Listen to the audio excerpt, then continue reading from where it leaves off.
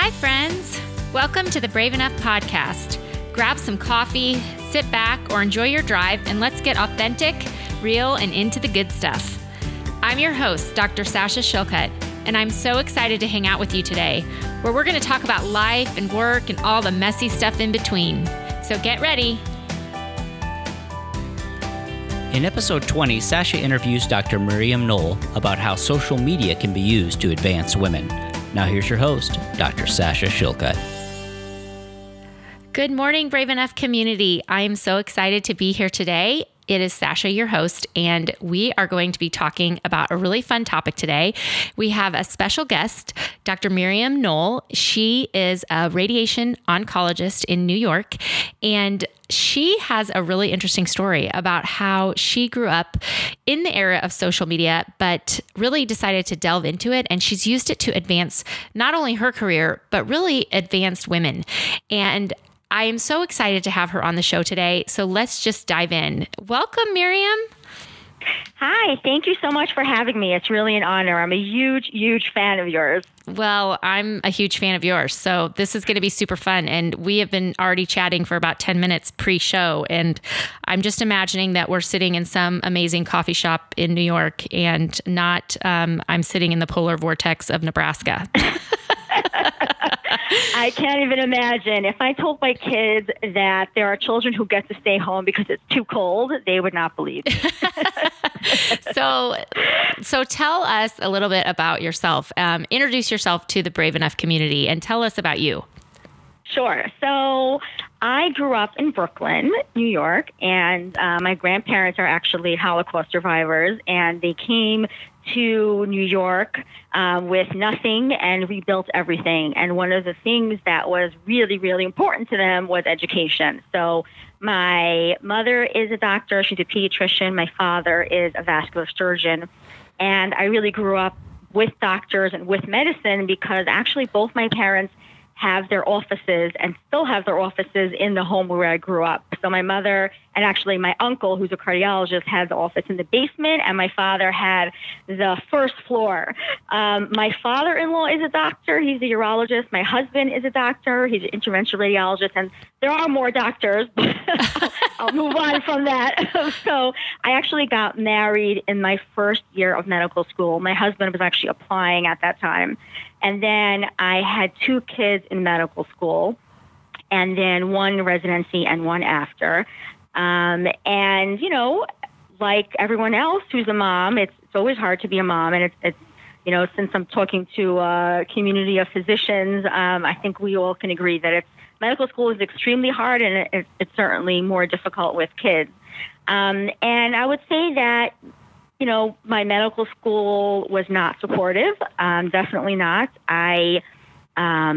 You know, my husband and I actually did 3rd and 4th year together because I had taken a year off when my oldest was born.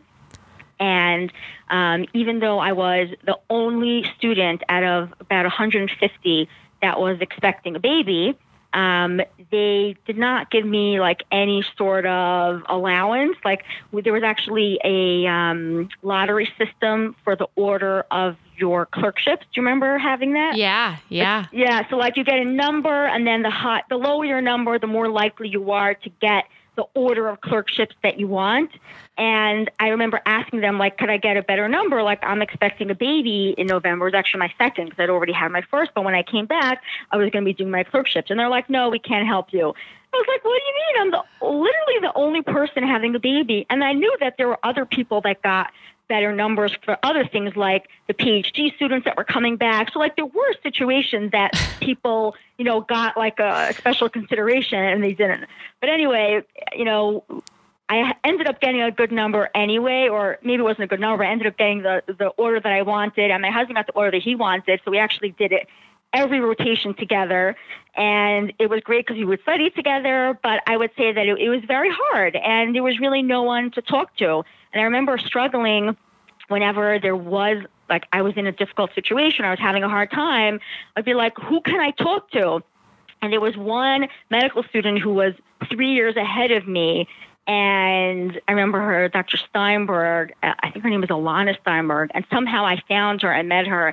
I remember calling up and saying, like, are you sure this is worth it? Because I'm about to quit. Like, this is really, really hard. And she says to me, just imagine walking across that stage with your babies and getting your diploma. That is the best feeling in the world. She's like, I know how you feel. Just focus on that. I guarantee you it's going to be good. It's going to be worth it. Oh, I love that. I love that she gave you some hope. You know, really did. I have a really good friend who's still one of my best friends, and she and I had babies our intern year.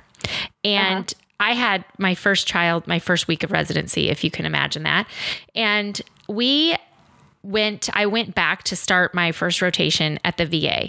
And her and I still laugh about this. I mean, we laugh about it, but it's honestly not funny. We were breastfeeding and we were pumping, and there was no place that we could pump. And in the bathroom, there was no outlet. So and it's disgusting. Yeah, and it's disgusting. And so we found one of the custodians, believe it or not, a male custodian who felt bad for us because he obviously knew what was going on. And he gave us his custodian closet, allowed us to pump in the custodial closet. We pulled 2 chairs in there from our clinic.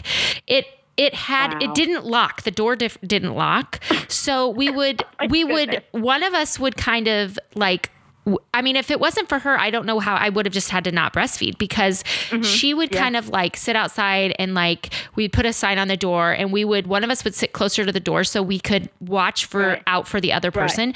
But like that was our option. I mean, it's crazy. It's crazy. Like there was no one to say, oh, this is where you can do that, or this is your break to do that. Like, so we sat in a custodial closet of the VA hospital. Like that was our scene. That was what we did. Amazing.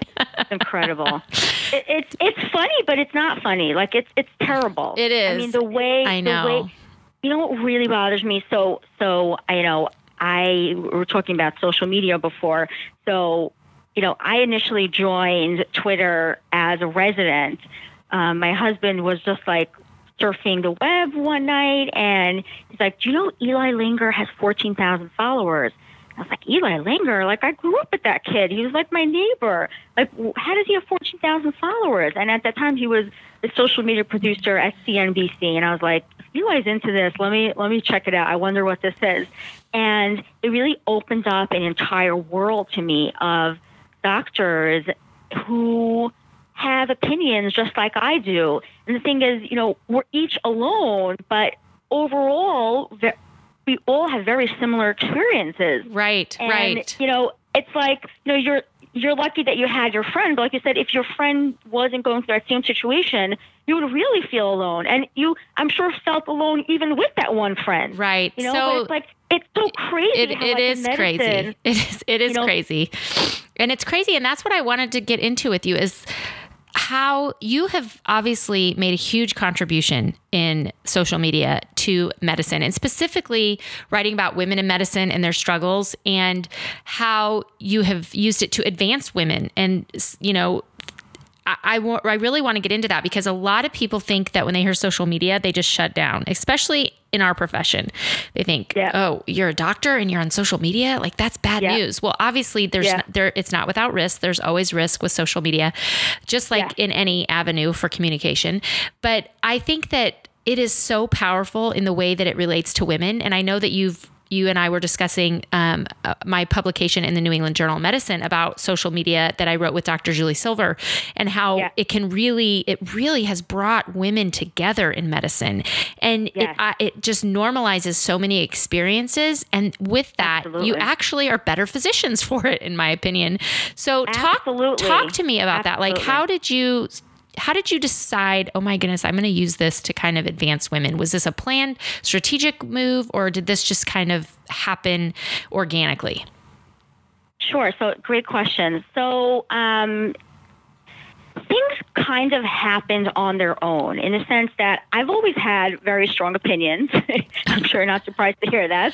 And, I feel that I've had a lot of experiences already, even when I was a resident or a new attending, because I had kids young and I got married young, and, I've had so many experiences and strong reactions in my head, really, only to the way I was treated and the way we were all treated in medical school, in residency, in medicine in general. There was such a strong hierarchy and there's such a strong culture that is really, really difficult.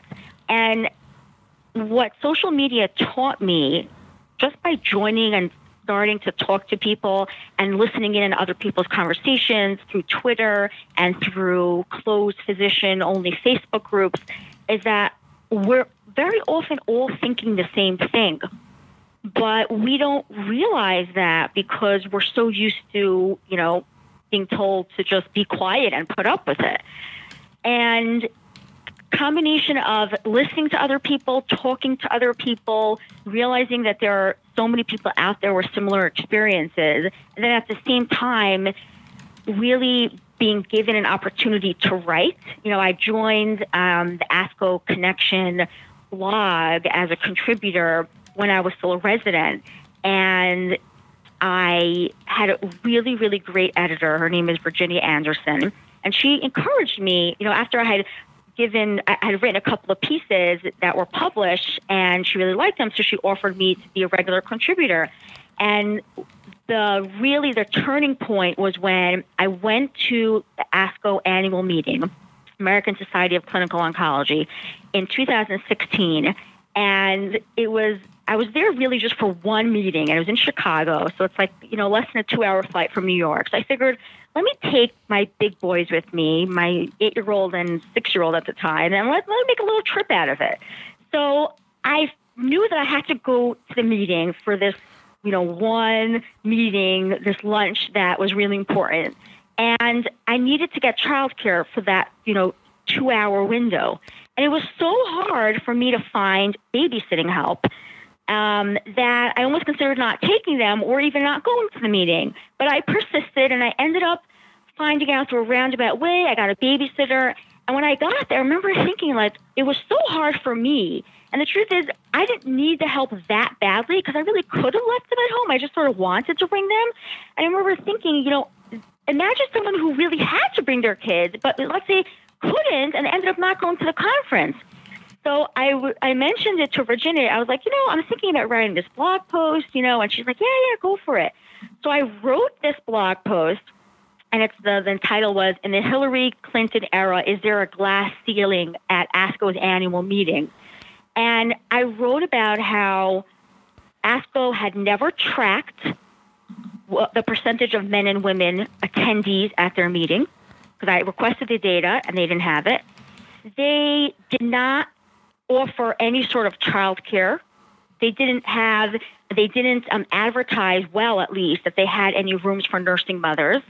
And I proposed that from this year going forward, they should track the gender of their attendees. Meaning, if we don't track it, how are we going to know? And what's interesting is that ASCO had always collected data from their attendees about other things like, are you a nurse? Are you a doctor? Are you a therapist? What country are you from? What organizations you belong to? They always collected lots and lots of data, but never gender. And we know there's a glass ceiling in medicine, and we know that there's a glass ceiling for mothers, and it was something that no one had ever even proposed or thought about. So I proposed that they track gender, or at least request the data. Obviously, people can choose whether or not to respond. I proposed that they offer on-site childcare. And what happened next was so shocking to me. But the blog post that I wrote got such an incredible reception that the vice president of meeting services at ASCO contacted me. She thanked me for bringing up this issue. She said no one had ever brought it up before. They're starting to talk about it now. They're going to advertise their nursing room, which they had already had, because someone had actually commented on my blog post publicly saying, I had to leave the meeting last year because I couldn't find it, and I brought my baby with me. And they said they're going to think about childcare. Meanwhile, Reshma Jagsi, who was like this, hero of mine who I'd never met, but she is, a powerhouse and was really one of the first female voices in medicine talking about gender equity in medicine. Someone had forwarded her my blog post. She contacted me telling me, I think you're onto something. I'm sure you don't know me, but, this is something I've always been interested in. Do you want to collaborate? And my eyes almost popped out of my head because I was like, I can't believe Reshma Jaxi is contacting me. Anyway, long story short, I was like thrilled to work with her. She actually funded a survey study that we did together. And it's actually been submitted for publication. And what we looked at was we surveyed early career oncologists, their views on parenthood and conference attendance, and, to see, is this a real barrier or not? Not only that, but last year we, with Dr. Jaxi, actually, I did an updated blog post for ASCO, and they did track the gender like they had promised from this point going forward. So we reported on that data. And ASCO allowed me to be the one to announce that they're going to be offering on-site childcare. That is amazing. Starting in 2019. This is one of the biggest cancer conferences in the world, and they're going to be offering on-site childcare because of social media. Yeah. Would not have happened otherwise. Well, and social media and your initiative to call out a very common problem and you called out a common problem, which I think is so important. And, I'm very active in my own subspecialty society. And I think that, now is the time where we really have to start looking at these things. And I always think, okay, do I really want to be the one to speak up? But then I think, we pay our societies, right? And we are, women are now 50% of medical medical school matriculants. A little more, actually. A little more, exactly. 53% now in 2018.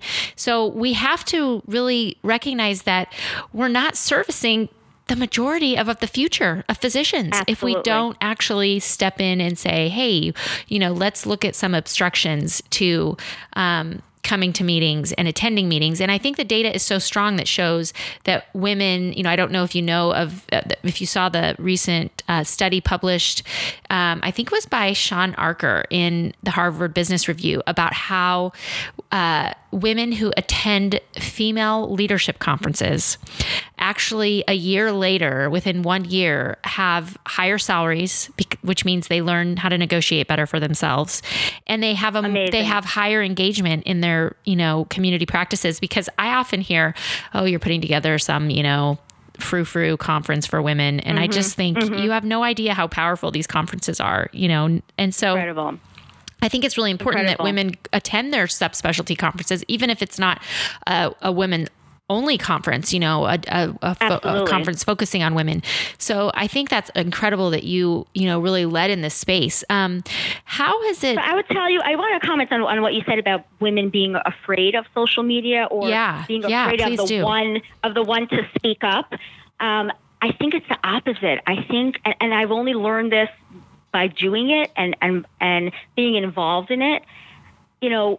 Yes, we've been taught, and, when I was applying to medical school and applying to residency, we were taught, don't have a Facebook account, deactivate it, make sure to change your name, fear. And at this point, the fear is still there for most doctors and most organizations, but we have to get over the fear because this is where the conversations are happening. It used to be that social media was a commentary on life. It's the opposite now. Social media is where things are actually happening. And we need to take advantage of that because it is, like you said, so powerful.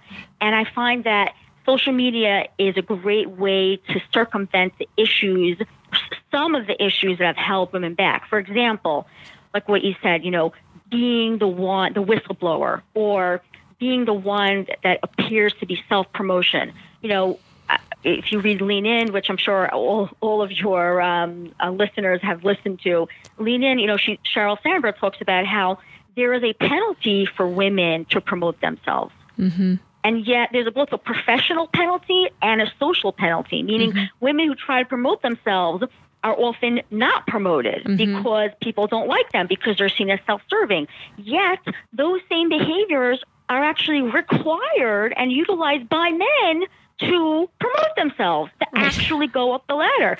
So what we're telling women in the workplace is, it's not that it's all in your head. It's not all in your head. Right. When you have pictures hanging in your office of your children, you look and appear distracted. Mm-hmm. It's not that you're not distracted. That's a fact. When you try to promote yourself and you try to say, yes, I want to be a vice president of the company, or yes, I want to be medical director, there is an actual social professional penalty, and you're going to be less likely to actually get there. So what social media does in so many ways is it changes the conversation, because you can build yourself up as an authority without asking anyone for permission. Mm-hmm. You can collaborate with leaders in your field one-on-one. I can't tell you how many people I've met in the field of oncology simply through Twitter.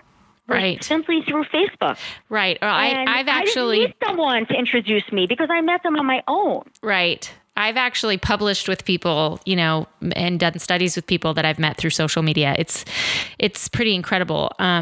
I've definitely. So there's a lot of self-sponsorship that goes on. Yep. And then there's also sponsorship opportunities that wouldn't have happened otherwise. Like the example I just gave, I had Dr. Joxie contact me and then sponsor me both to do the study itself, which she paid for, through her funding, and in the future, she has recommended me for other things, So it really changes conversation where we're able to find new tools to help women succeed, because the old rule book, which is a men's club, not because men are bad, not because men are trying to hold women back, but simply, in my opinion, because the rule book for promotion in medicine is geared towards men, not women, and specifically not mothers.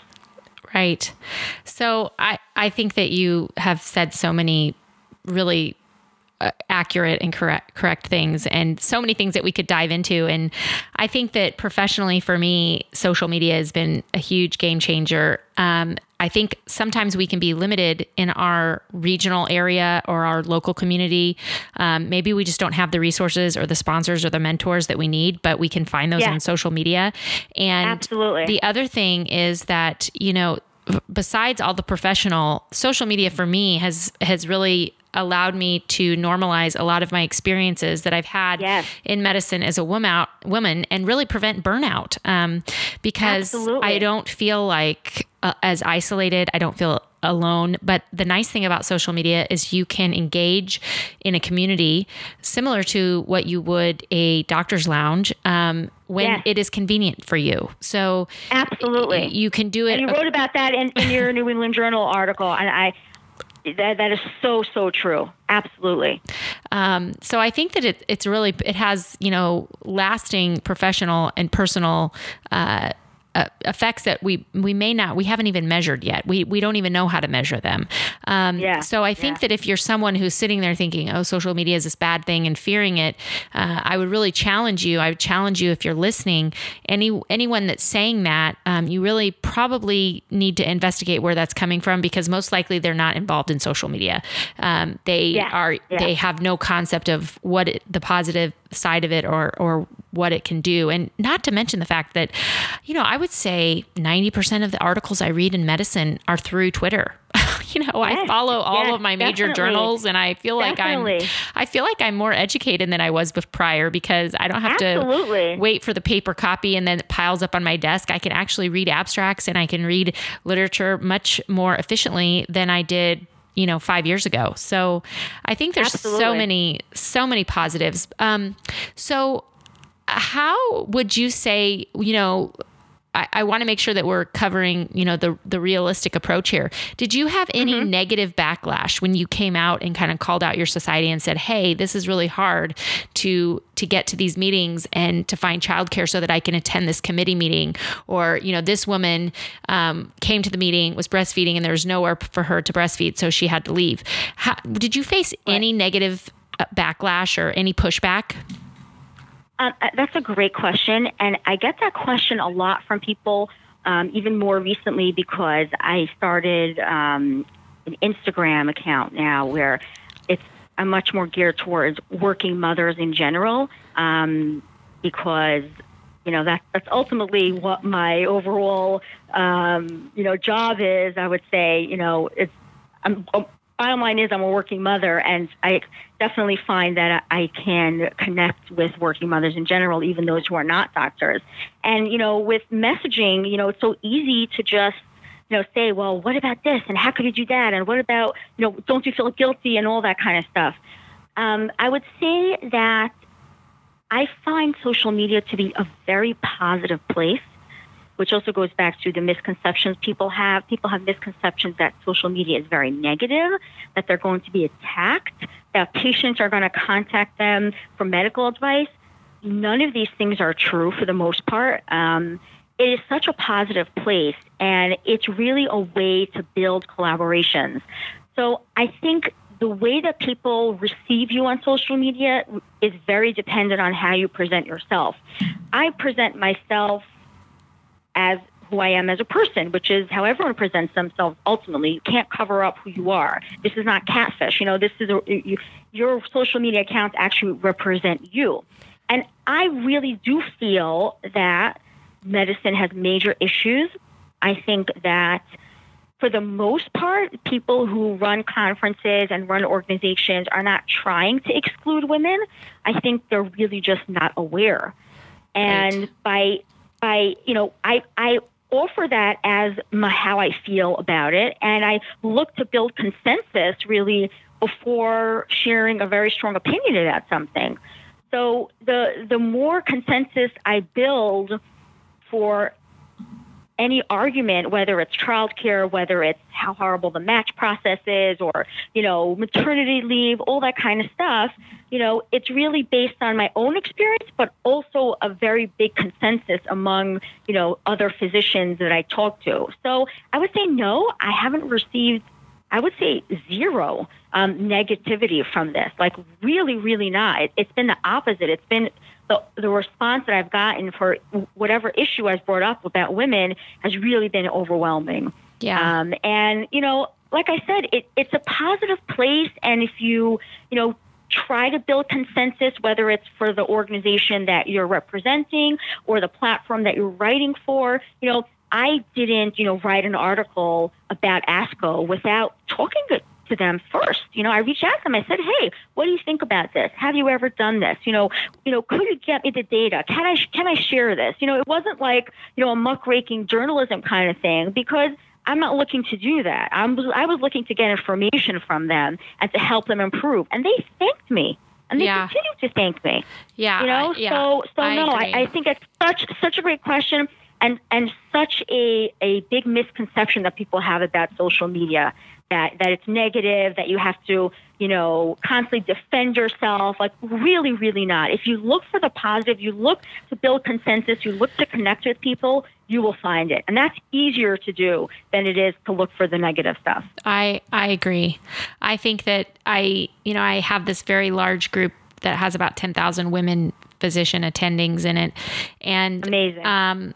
It's the most positive place for me on earth. And people, when I tell them, I have this social media group, or when it comes up in a conversation, everybody says the same thing. Oh my gosh, I bet that's catty and negative, and I bet you have to put out a lot of fires and drama. And actually, I really don't. There's very little of that, because it's such a positive group. I always say it's the most positive place on social media, because I belong to a lot of groups, and I really believe that. I mean, it's just women are encouraging each other. They lift each other up. They're helping each other get jobs and promotions, and it's just an incredible place. But absolutely, I honestly don't have to police it very much. I'm like, these are adult women who have a similar passion, which is taking care of their patients and taking care of each other. So it's pretty simple.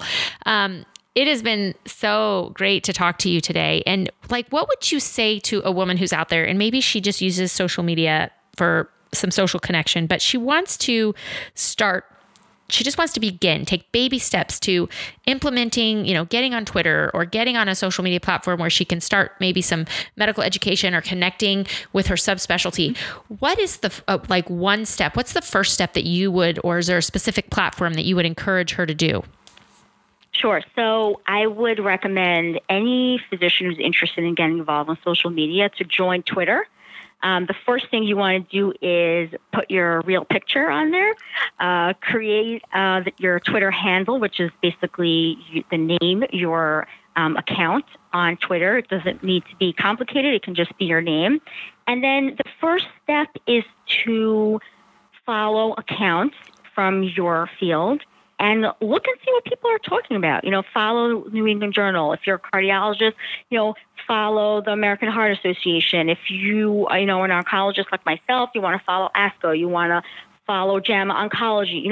Start following people and accounts that are talking about the things that matter to you, and just spend, a week or two just reading and scrolling, and you'll see immediately that if you want to know what's happening in your field, all you need to do is go on Twitter. Yeah. That's it. It's so true. Right? It's like, if there's an article that everyone's talking about, you're going to know because you're on Twitter. Yes. Quicker than, if you were an academic and, had a weekly, journal meeting or, went to grand round. You're going to know before everyone else. I know. It's and go from there. It's amazing because I'll take a few days off every now and then, and I feel so behind when I get back on. I'm like, what is happening? Totally. Oh my gosh, this has been pulled off, or this is new, or this there, whatever. So it's great. Well, thank you so much. And tell us, okay, how can we follow you? What are your handles on? Are you on Twitter, Instagram, Facebook, LinkedIn? Where can we find you? Give us a rundown. Sure. Thanks. So I am on Twitter. My handle is @mknoll_MD. And my Instagram account is @Dr. So dr.mimi.k. My nickname is Mimi, so a lot of people call me that. I am on Facebook. Also just search my name, Miriam Knoll. And I am always happy to get messages from people. I love collaborating. I've collaborated with so many people who've messaged me. So just message me, and I would love to talk anytime. That is so awesome. Thank you so much, Dr. Knoll, for telling us how we can get involved, how we can advance our careers on social media, and for just being so open and honest about, your journey as a woman in medicine and as a mom. So those of you listening, I just hope that we told you something today that encouraged you or inspired you. And I hope that you follow myself and Dr. Knoll on social media for some inspiration and encouragement and education. And as always, live brave.